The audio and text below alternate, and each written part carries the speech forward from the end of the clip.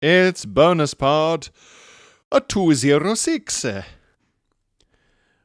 Bing-a-ling! You enter the sweet shop. Creamy Dreamies, it's called on the front in big swirly letters, but dimmed tonight because, it's been abandoned for a few weeks now. You've driven past this place a few times and you've been thinking, it seems abandoned. It'd make a perfect spot for my new baby hairdresser business. I will call it Baby Fluff, and we'll only cut the hair of babies, give babies good haircuts, and perms and dyes. We'll dye babies' hairs. That craze is coming. You've been saying to all your friends and relatives, that craze is coming. You're not going to be laughing in a couple of years when dyed baby hair is all the rage and my chain of baby barbers, baby hairdressers is bigger than Pret, okay? I'll be laughing then, you told them. I'll be laughing then. And you think, I'll try and buy this place in because it doesn't seem to be in use. You've called a few times, but no one picks up. So this evening you thought, I'll just drop to Creamy Dreams, see if the owners are about and make an offer. But it doesn't look like they're around right now, although the door was unlocked. It's dark. The only light in the room is emanating from the ice cream cabinets that are sort of humming and glowing. The mist of the cold mist is tumbling out of them, so they seem to be on. And you walk up to one ice cream cabinet and you look at the ice creams, and then and you see all the classics are there: strawberry, vanilla, the chocolate, raspberry ripple, rum and raisin. They've all got a bunch of scoop marks in them, you know. And then you come across, and then you see, wait, what's that? It's another flavor, and it's just called Pod Bud. And it's pristine. There isn't a single scoop taken out of it. It's that fresh tub of ice cream look, that smooth top surface. And there's a sort of brown, reddish brown color, maroon, like a rust, I guess. A rusty color. You go, Pod Bud? That's my name. What? That's weird. And you look around the other sweets. It's mostly deserted. Most of the racks are empty, but there's still some sweets left. There's chocolate bars and space, what they're called, the spaceship things, and candy canes, different flavors, apple, mint, and then Pod Bud. What? And you look around and you gotta find out what Pod Bud tastes like. You pick Pod Bud off the wall and you unwrap it. Come on. And you go, what's that? Where'd that moan come from? Must be a rat. And you sniff the Pod Bud again. You, oh, God, that doesn't smell very good. And you give it a lick. Oh, that doesn't taste good at all. It's kind of salty. It tastes of iron. Ugh, what is that? And then you hear a voice go, "Can we help you?" And you turn around, and it's Phil and Pierre, dressed in sailor boy outfits, licking big lollipops. And you say, "Oh yes, you haven't been open for a while, and I need a new place for my." And then Pierre goes, "Baby hairdressers?" And you go, yes. How did you know about my plan? And then I go, to have a chain of baby barbers bigger than Pret? And you go, yes, how did you? And we both take a big lick at the same time of our lollipops. And we go, oh, we know a lot about you, Pod Bud. We like you, Pod Bud. We like the way you taste. And you go, sorry, what? You like the way and then I correct myself and go, sorry, we like your taste. You have good taste. Come, why don't we show you the ins and outs of the sweets business? And you go, oh, I don't want to know about the sweets business. I just want to turn this place into a baby bar. Come, I say. And you walk with us behind into the back room, and you become aware of a loud humming noise. And you have to cover your ears. You go, what's that? And I go, oh, that's where we get our ingredients for our favorite flavor. And we both take a big lick of our lollipops. No. And you look over this rail that we've led you to, and you look down, and it's this big gnasher, big grinder machine. You go, oh my God. Ingredient, what flavor do you need that for? And Pierre says, pod bud. And we shove you into the grinders. You're torn to shreds and goop. And then I say, that'll make a lovely pavlova. Welcome to BonusPod. Oh, what an adventure. Yeah. I mean, good. the clues were in there the whole time. It reminded me of Goosebumps. Yes, it was very Goosebumps. It was very like when we were growing up, we had a book series called True Singaporean Ghost Stories. And I think they did true Malaysian ghost stories as well. But they were just ghost stories I think the author had come across and compiled. There's no way they were true, Pierre. But they would be kind of like that. And really? they'd end with the protagonist being killed. And then I'd finish the story and go, wait, if the protagonist is killed, how do we have this story? Because this is meant to be true. Who told the story of the protagonist? How are we supposed to know this? Yeah. But yeah, that was a bit goosebumpy. I don't think I ever read Goosebump. I was too scared as a child. There was, I don't know if it's still online. It was on cracked.com before cracked.com was shit or deleted or whatever happened to it. And it was a Goosebumps parody that made me cry laughing because it was just about how much like it's just sort of obsessed with like masks and fairgrounds. Like inevitably there's a fairground and it's haunted, or there's an old guy selling creepy masks and the mask is haunted, or there's a guy selling masks at a fairground, or if you put on a mask, the guy's haunted. Yeah, the guy's haunted, or you put on a mask and it takes you to a fairground. And there's only so many sort of Ray Bradbury style tropes you can use. Yeah. Also, I'm always interested in the fact that like all the spookiest stuff in America happens in like New England. Mm-hmm. With like there's like clapperboard houses. Right, because I guess it's the oldest part of the country, right? The eastern seaboard. Yeah, but you'd think there could be some ghostly shit happening in like New Mexico, Albuquerque or something, but I guess not. Yeah. They just go, no, this is the bit from the 1600s settlements, so just this now.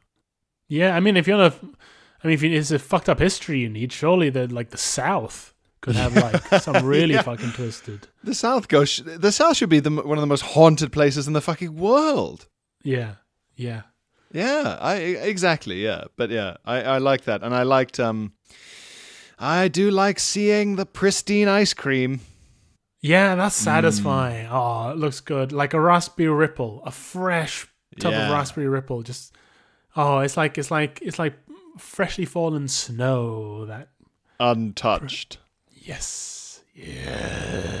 Untouched. What's your flavor? What's your ice cream flavor?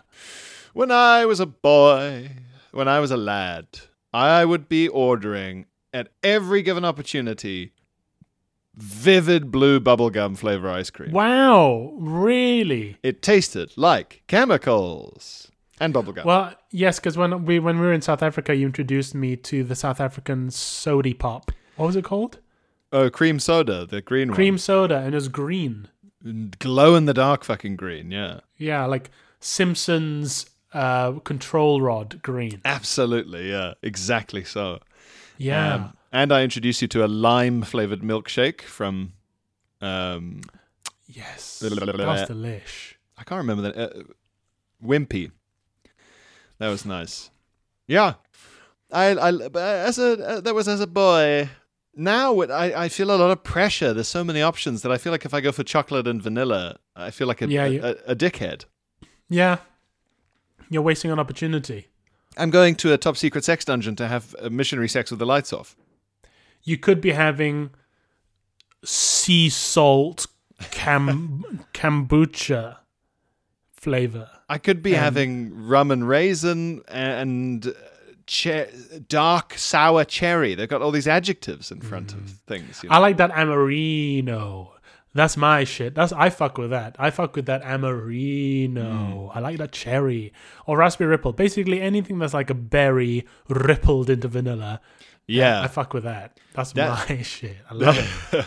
It's the only successful meeting of citrus and dairy, because it's not citrus. Well, except like fruit, like sour, like you could have a sorbet of it, whereas like you can't have a chocolate sorbet, but I think it's dumb.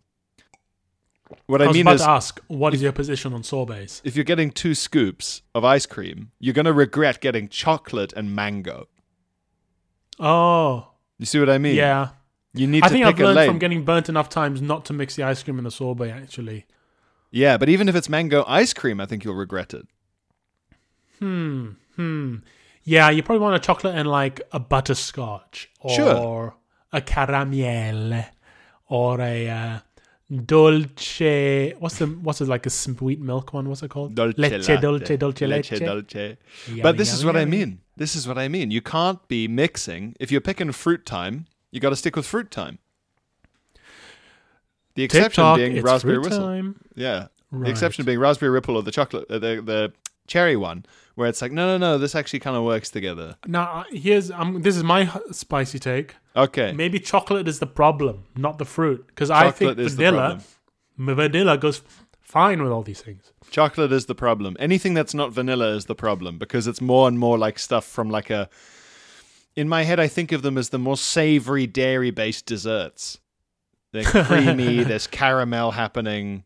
Right, okay. Bread is involved. And then there's the kind of fruit-based fun time. The sorbets, the compotes. And then chocolate sits on its own, is its own category. A mighty leader, separate from the herd. It's very much like Pokemon. Like, this one's a water-based Pokemon. This is a fire-based Pokemon. Yeah. You have your fruit-based ice cream, you have your milk-based ice cream, and then you have chocolate on its own. I would love to see you holding an umbrella, leading a big crowd of tourists into one of the ice cream places in Leicester Square, and immediately start shouting, "It's like Pokemon, okay? You've got your dairy ice cream," and you're poking at the glass shield with the tip of the umbrella. I've just realized another for the chocolate family is coffee.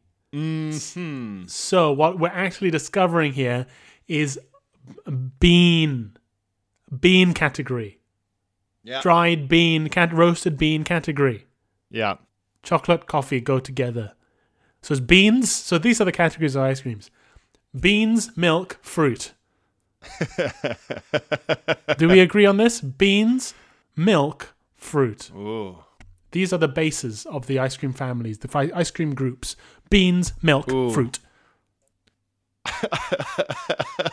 each noun accompanied by a sharp rap of the umbrella onto the glass case of the ice cream. Beans, milk, fruit. The tourists are all nodding. There aren't any other ice cream groups. I can't think of anything else that's bean-based. What other bean-based things do we eat? Beans, actual beans. Well, yeah. I mean, the Chinese have red bean desserts, which are horrible. Which, as we've discussed before, I'd rather have broccoli. It's such a con. They're so horrible. But if if Western ice cream culture accepted red bean ice cream, it would be there with chocolate and coffee. It would be in the same family. I think you're right. Yeah, there's a savory tang to it that you can't go mixing. I think you're bang on. Philip. Thank you. We've done it. We've categorized the ice creams. Now, do you have a spicy take? Mine has been especially spicy this week. Yeah. The chocolate's a problem with mixing ice creams. Yes. Yours has been spicy. Do I have a spicy take? I was doing something what was I doing yesterday where I got annoyed? As we join together to commemorate the release of Uncle Jerry from his earthly bonds into the arms of the Lord, we enact his requests contained within his last will and testament. Notwithstanding the lengthy legal case, some people present in this room fought to stop it and required me to mention. But nevertheless, we will be honoring the wishes of Uncle Jerry, to the joy of some, to the consternation of others. The organ now plays as Uncle Jerry's coffin is lifted. There, as you can see, yep, there we are. Careful now. By ropes. In order, in his words, to represent his ascension to the kingdom of God. But oh no, what's this? Excuse me, I'm trying to read these lines prepared for me by Uncle Jerry on these flashcards. Oh no, what's this? Oh God, oh no. Who could have thought? There, and as you see, the lid of the coffin has opened. One of the ropes has changed length, so the coffin is sort of standing upright, like a sort of Dracula coffin, or if it was leaning against a wall. And there, look, oh no, what's happened? And you see inside the coffin there is it's not real, for the reassurance of anyone unfamiliar with Uncle Jerry's wishes. I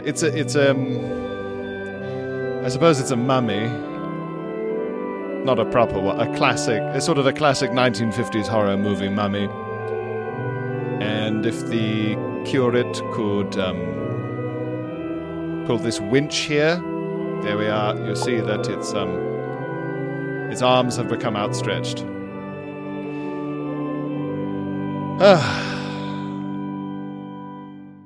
Here's a take I have. I wish that I could convincingly say to people who talk to me on the phone, you don't need to ask me how I am. Oh. I get I get nothing from answering that question, and I don't think it's rude when I pick up the phone and I go, hello, and they go, hi, I just wanted to know about this, this, and this. Is this okay? And I go, yeah, and they go, okay, thanks, and they hang up. I don't find that brusque or rude at all. I would love that. I am in complete agreement, and I think about this a lot because I get texts from friends, very sweet, kind friends, who start off with, how are you? Now, usually, I've now started just replying to the text as if they did not ask that. Yeah, I think that's what they want. I think they're lying to us. I think that's what they want. Yeah, this is it. I'm starting to think maybe people actually don't want to know how I am. Because for so long I'd reply, oh, I'm good. I'd squeeze out this little summary of my last couple of days, where I was, how I felt.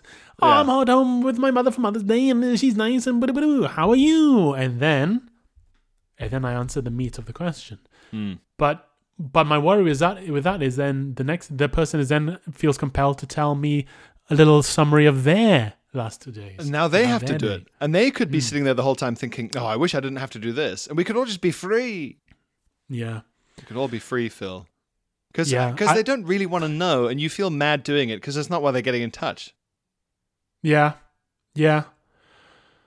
Especially if it's a work email and someone's emailing to ask you for something they need. Yeah.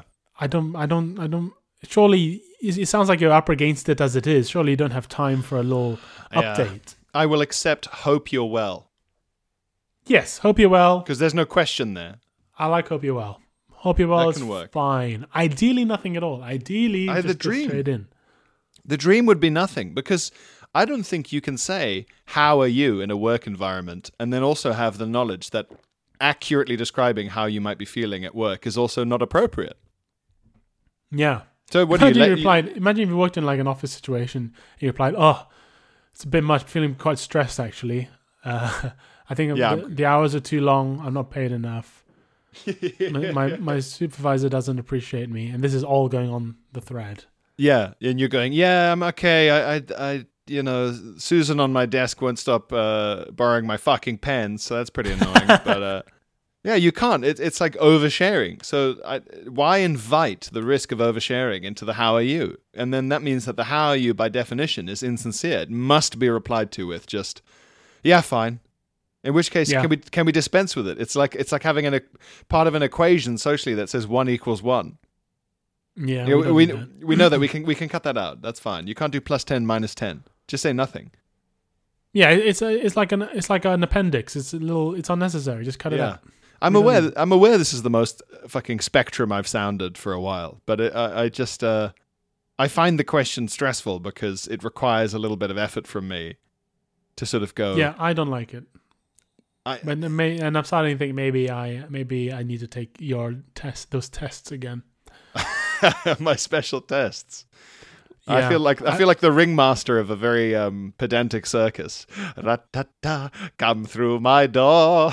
Yeah, it's because the thing is, it does like the autism does explain a lot of. I realized recently that I've always the people I've been drawn to are people who are not easily offended, and I don't mean that in a sort of GB News sense. I mean literally. I think offense is something I've had to learn to imagine. Yeah, because when people, I don't think I've been offended in my life once. I don't really understand what it is. I don't really understand what it means. Yeah, and so I've always had to kind of second guess what I'm saying because this surprise reaction might occur in someone where they are upset by an idea or an image or just a sentence. And I find that I've always found that very odd. So I think the people I've been drawn to are people who I've noticed have not reacted in that way to anything I've ever said. Yes, I have similar stuff with my social circle as well. Yeah, and I've been offended, but I also have to remember sometimes that like there are still people alive in the world who are like, oh, it's a bit too much swearing for me, and I just sort of go, swear the words, the bad words, really. Wow, gosh, it's like finding out that someone doesn't want to take the Lord's name in vain. It's like, yeah, I've heard of that, but I'm just amazed that someone who's like in their 20s or 30s is saying this. Not, or a someone guy who watches their step because they don't want to tread on any fairies. It's like, what? You're worried about this. You're worried about that. Really? You think that's a real thing to worry about? Yeah. Well, yeah, I mean, I don't know. The irony is that in as recently as 20 years ago, even I think I would have avoided spectrum diagnosis because I had no language delays. Loads of the questions I saw were like, oh, and did it take you ages to start talking? I talked early. I would have been speaking quite early for a girl. Guys take about 6 months longer to start talking or something than girls. Right. I was talking at like an eerily young age, and that would have generally been enough for them to go, yeah, it must be something else then. Right. Because they're so obsessed with it as a developmental disorder. But now it's just sort of, it's been mushed in with Asperger's, and it's all to do with socialization. So it's just sort of this massive bucket that we all get put in now, which could be good. I guess it makes us more powerful. There's loads, there's loads of us. Like a big union. But yes, that's my spicy take, is that let's get rid of how are you when it's not sincere. Don't ask me how are you unless you want me to answer it.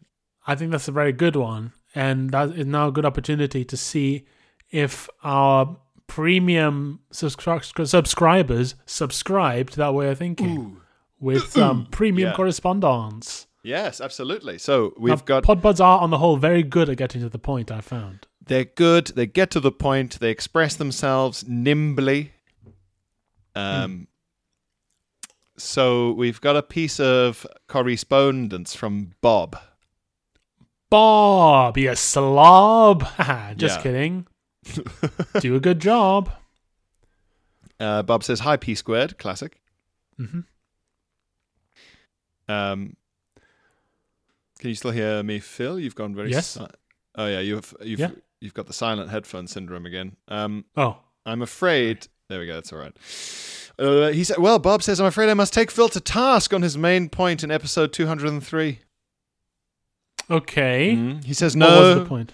He says, no, not the El Salvador mega prison. No, not Shamima Begum's ethical status. But the assertion that the line, let's twist again like we did last summer, was from The Twist by the world's most overrated performer, Mr. Chubbathy Checker. Okay. I wasn't sure about this assertion, so I'm glad. I'm glad to be educated. I will take this opportunity to sit back and listen. I'll read. Thank you, Bob, for educating me. I'll read. I promise to read. He says, this set off my internal PAP, passive-aggressive pedantry alarm. Good. Good. I've got a couple of paps. It sounds like Bob is in the bucket with us. Yeah. This lyric does not feature in the song The Twist. Released in 1960, that song failed to make the UK top 40 despite being bought in droves by our uncouth and poorly tasted neighbours in America. However, after a meeting, which I can only assume went, "Chubby, your career is dying on its arse, mate." Oh, we could release The Twist again? We can't do that, it's only been a year. Okay, let's mostly release The Twist again. Okay, done. He released in 1961, Let's Twist Again. In keeping with the BudPod theme, the song is, like the first one, also shit. It is also where the lyric the esteemed and right honourable Mr. Wang quotes from is from, and explains why we're twisting like we did last year. I thought it was like we did last summer. Anyway. How funny. So the song was released twice. Once with the lyrics like last year. That is some old school money grubbing shit. That's great. I'm sorry to say that we, the listeners, will settle for nothing less than a heartfelt apology and 14 hours community service for this error. I do believe that this is the only error made in over 200 episodes, so please correct yourself in order to maintain your otherwise unblemished record. Yours in the name of piss poor 60s anthems, Koji Bob. Thank you, Bob. Thanks, Bob. Thank you for educating me. Thank you for educating me. Here's another. Sorry for any offense I've caused to the twisting community. Here is another hot take. I saw the Elvis movie and I selectively hated it. Oh, okay. Well, selectively, as in you hated parts of it. Yeah. So what's his face's performance as Elvis is great. He does a good Elvis voice. He does a good Elvis face. He does a good Elvis singing. He does a good Elvis dancing. That's all great. Well done, him. It is, however, a Baz Luhrmann film, and it is like when you were 12 and you made a PowerPoint presentation with all of the effects. All the spinning screen transitions. Just constant swirling visual bollocks. Yeah. That and the word out going wobbly, wobbly, wobbly. Yeah, and just like the wheels of Elvis's Cadillac becoming a roulette wheel in Las Vegas, becoming the eyeball of his daughter, becoming a... Just like, fuck, stop it, Baz. It's also mad because it means that the entire film never really existed outside of the editing suite. It was just these chunks for this lunatic to jigsaw together with effects. So it doesn't really hold together as a story? There's a bit where they go into... Like, Elvis didn't perform live for like 7 years. He was making all these bad movies. And then he did a big 1968 comeback. But they do that without ever really... Yeah, they kind of show him in Hollywood and they do a montage of him being in loads of films, but he looks the same and is still sexy and popular. And the montage about him being all those movies and not performing live for 7 years lasts like 5 minutes, that whole chunk of his life.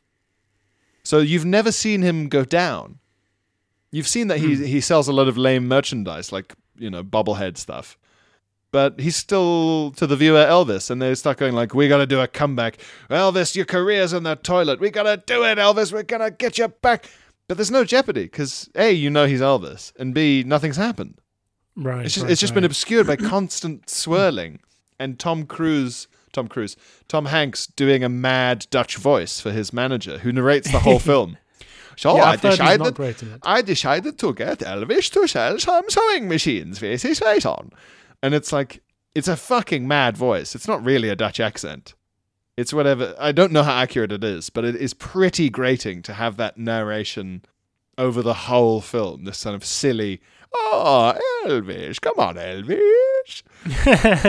Well, now I really want to see it. It is worth watching. And the guy pretending to be Elvis, whatever his name is, he is great. Okay.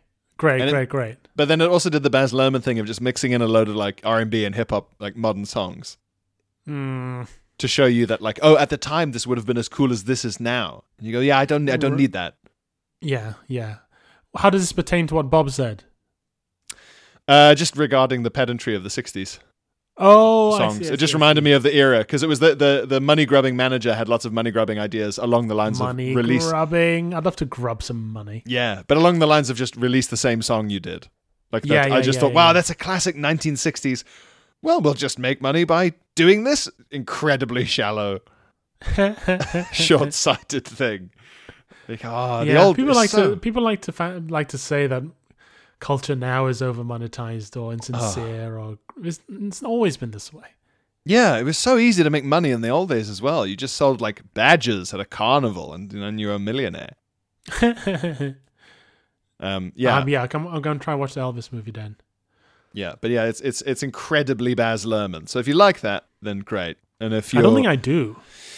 you might lose your patience with it. Weirdly, Andy, who is a I've only just seen this because we did the recordings in order. Sorry, Andy. He says, howdy again. I've just sent a new email to the BudPod account titled Riding Mrs. Hudson. You're in the main pod, Andy.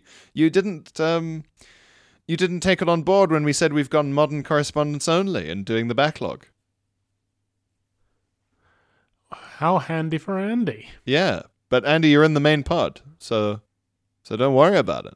Enjoy your newfound fame in the main pod. So one last little chunkaroo from Annabelle.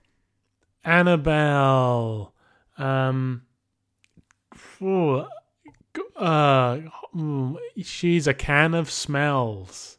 I Annabelle. thought you were going to say she's a cannibal. Annabelle it doesn't rhyme. Cannibal and Annabelle doesn't rhyme. Annabelle the cannibal. Yeah. Let's see if I can find her email. Here we are. Honk, honk, honk. She says, hi guys, I've just sent some International Women's Day tat for Filter Whisper, and we'd love you to read it out. I also sent an email back in September about my time working at the Tab and the Sun. Oh, the Tab at Cambridge. Well, it was all over every university had a Tab, remember? Yeah. And the Sun, more importantly, Phil, the Sun. Did we read that? Did we read the correspondence? No. Oh, we'll have to do next time. So that's a whole chunkaroo. But the tat, we'll focus on the tat. Annabelle says, Dear Pilly and Willy. That's good. Thank you. I'm a Pistorian and Podbud patron. Pexcellent pelliteration. I began listening in September 2022 and caught up with nearly 200 episodes by February. Physicians do not recommend. Whoa, that's a lot. Not as speedy as previous listeners, but I fear the wrath of physicians. Yes, very good. Desperate for more, I signed up to the old Patreon, and although I haven't caught up yet, currently on BonusPod 176, I'm loving the extra content so far. Thank you. Great. Yeah. Note bene, NB. Please don't mention the name of the guy in the screenshot, as I don't want to get in trouble. Okay, I won't. I work at a marketing agency, former startup. Dodgy working culture, you know the drill. Marketing agency, former startup. Yeah. So it used to be a startup. Yeah. Okay. So, dodgy working culture, you know the drill. I do know the drill. Yes. Just like extra hours, no extra pay, unfair requests, not enough staff. We've recently bought another company who are based up north, so we've never met them. But there's one character in particular who keeps piping up and making me angry. He has been sexist and homophobic, albeit subtly in various group chats. See also me asking him for a specific slide on a complex client problem, and him sending me a link to an article headed, Everything You Need to Know About X Marketing Thing I've Been Selling for 2 years. That is passive-aggressive. Right. Wow. Like a marketing for dummies kind of. Yeah, like everything you need to know about emails. Like, okay, great, thank you. Mansplain much, she says, yes. Anyway, now he's upped his game with this tat of all things. It's International Women's Day, and he sent us this. So he sent it to like everyone in the company. And the caption he's given it is, It's Women's Day every day in my household. Oh, no. Oh, here we go. Here we go. The treasure trove, the gold mine. Okay, let's see if you can whisper this. It says, I am the blank of this blank, and I have my wife's permission to say so. I am the king of this house? Oh, close. You're exactly on the right lines, but it's not about a house. Oh, I am the head of this family. Close. It's not house. It's still a thing you can be in charge of, but it's not a house. Oh. It exists in the physical world. Oh. As opposed to something like family, which is more of an abstract noun. Yes. Am I right with king? You're right in the idea that it's a rank of being in charge, but it's not king. Oh, God. I am the commander of this army. Oh, you're so close. Think of a different... Yeah. Come on, I'm the captain of the ship. Yes. Yes. Oh, yeah. What bothers me about this misogytat is that he thinks he's being a feminist by sending it. The premise of the joke is that he is meant to be in charge, but she's really in charge. But he's still presenting as being in charge because in his backwards world, men still have to be the boss. Or to use Pierre's expression, whatever the fuck. I do say that. You do say that. Or whatever the fuck. Yes. So frankly... I didn't really notice that. Yeah. Yeah. Self-knowledge here. So frankly, keep it out of the work chat. It's enough that I have to see everyone posting about their babies and dog babies and such. Leave it all at home, including your sexism. Okay, rant over. Yeah, I mean, I don't work in an office, but the unprofessionalism of some office correspondents I've heard about is crackers. I always thought, because my partner, she works in all these offices and things, and some of her stories would turn your hair blue. Because... I always thought that because I worked in comedy like a cool bad boy, and everyone I knew was like a kind of weirdo who slept all day and drank all night and so on, that I knew all the edgy stuff, right? And all these squares were having a highly regulated by HR time. Yeah. It turns out they're crazier than us. Complete opposite. Because it's harder to fire someone than to just stop booking an insane comedian. Yes, absolutely. They've, especially in a labor market shortage. Yeah, so you could just do mental stuff and mad emails, and people are like, huh, yep, and then they just go back to their emails. He is a good copywriter, though. Yeah, he's the only one who can be bothered to make all the coffee. Or just, it's too hard to fire him. He's mental enough to try and sue us or whatever. Mad, yeah. So, we have a side request. Annabelle says, now for my side note favor request. I'm moving to Edinburgh in a few months to do my master's, and I'm nervous about 1, making friends, and 2, finding a flat that will allow me to stay in August without paying 1 million English or Scottish pounds, and 3, finding the best kebabs, noodles, and things. So if you could recommend student-friendly good eats, I would appreciate it. Praise, and I can't stress this enough, redacted Koji Annabelle. Oh, thanks, Annabelle.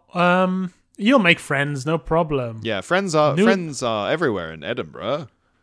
Noodles and dumplings is the king. Yeah. Of Edinburgh. Noodles and dumplings on Nicholson Street, South Clark Street. It becomes South Clark Street at some point. I think it's South Clark Street. Noodles and dumplings. For me, it's the best. It's tremendous. Yeah. Oh. What was that? But there's so many spots. You'll just walk past them. What was that hot pot place? Wang's Hot Pot? Oh yeah, Wang Casserole. Yeah, Casserole Wang, I think. Casserole Wang. That's fun. You get to pick your own little bits to put in a big soupy noodle soup. Yeah, you'll find no shortage of good kebabs and stuff. It's student friendly. I don't know because Palmyra for kebabs. The cost, I don't know. I don't know about the cost. The cost could go up. It could go down. In terms of making and there's like Wings is very good. It has wings if it's still alive. There's a burrito place on Thingy Bridge. There's Mosque Kitchen that does very cheap, very good, nourishing curries and things. Just go to Mosque Kitchen, you'll be fine. You'll probably get you'll probably put on like 10 stone just from the cheap food at Mosque Kitchen. It's so good. Yeah. Go there and you'll be fine. There's loads of places. Making friends. There's lots of sort of social clubs and stuff in Edinburgh from my memory of friends who studied there. Mm-hmm. And in terms of being able to find somewhere to live during August, I mean, that's hard enough for comedians. I know that the Scottish government make it very hard to evict people if they don't want to be evicted. So if you just find students now at the advantage? Yes, you have an advantage. Yeah. You should have a whole bunch of rights and things. And the Scottish government / legal system is very on the side of the little guy in that sense. So if your contract says it's for a whole year, unless you want to be nice to your landlord and they offer you a cut of the riches, just stay there. But have a great move. It's going to be a good old time. It's a great city. Wonderful city.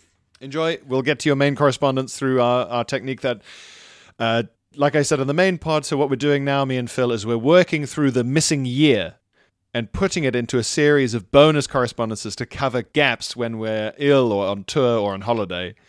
/ for special occasions. And from now on, it's modern correspondence. That's why we got to you so quickly, Andy. The age of modern correspondence. Yes. But until next time, get tickets for Pierre at the Leicester Square Theatre. Get tickets for me on tour in the UK and Ireland. Okie dokie. And have a good weekend. Bye. Bye.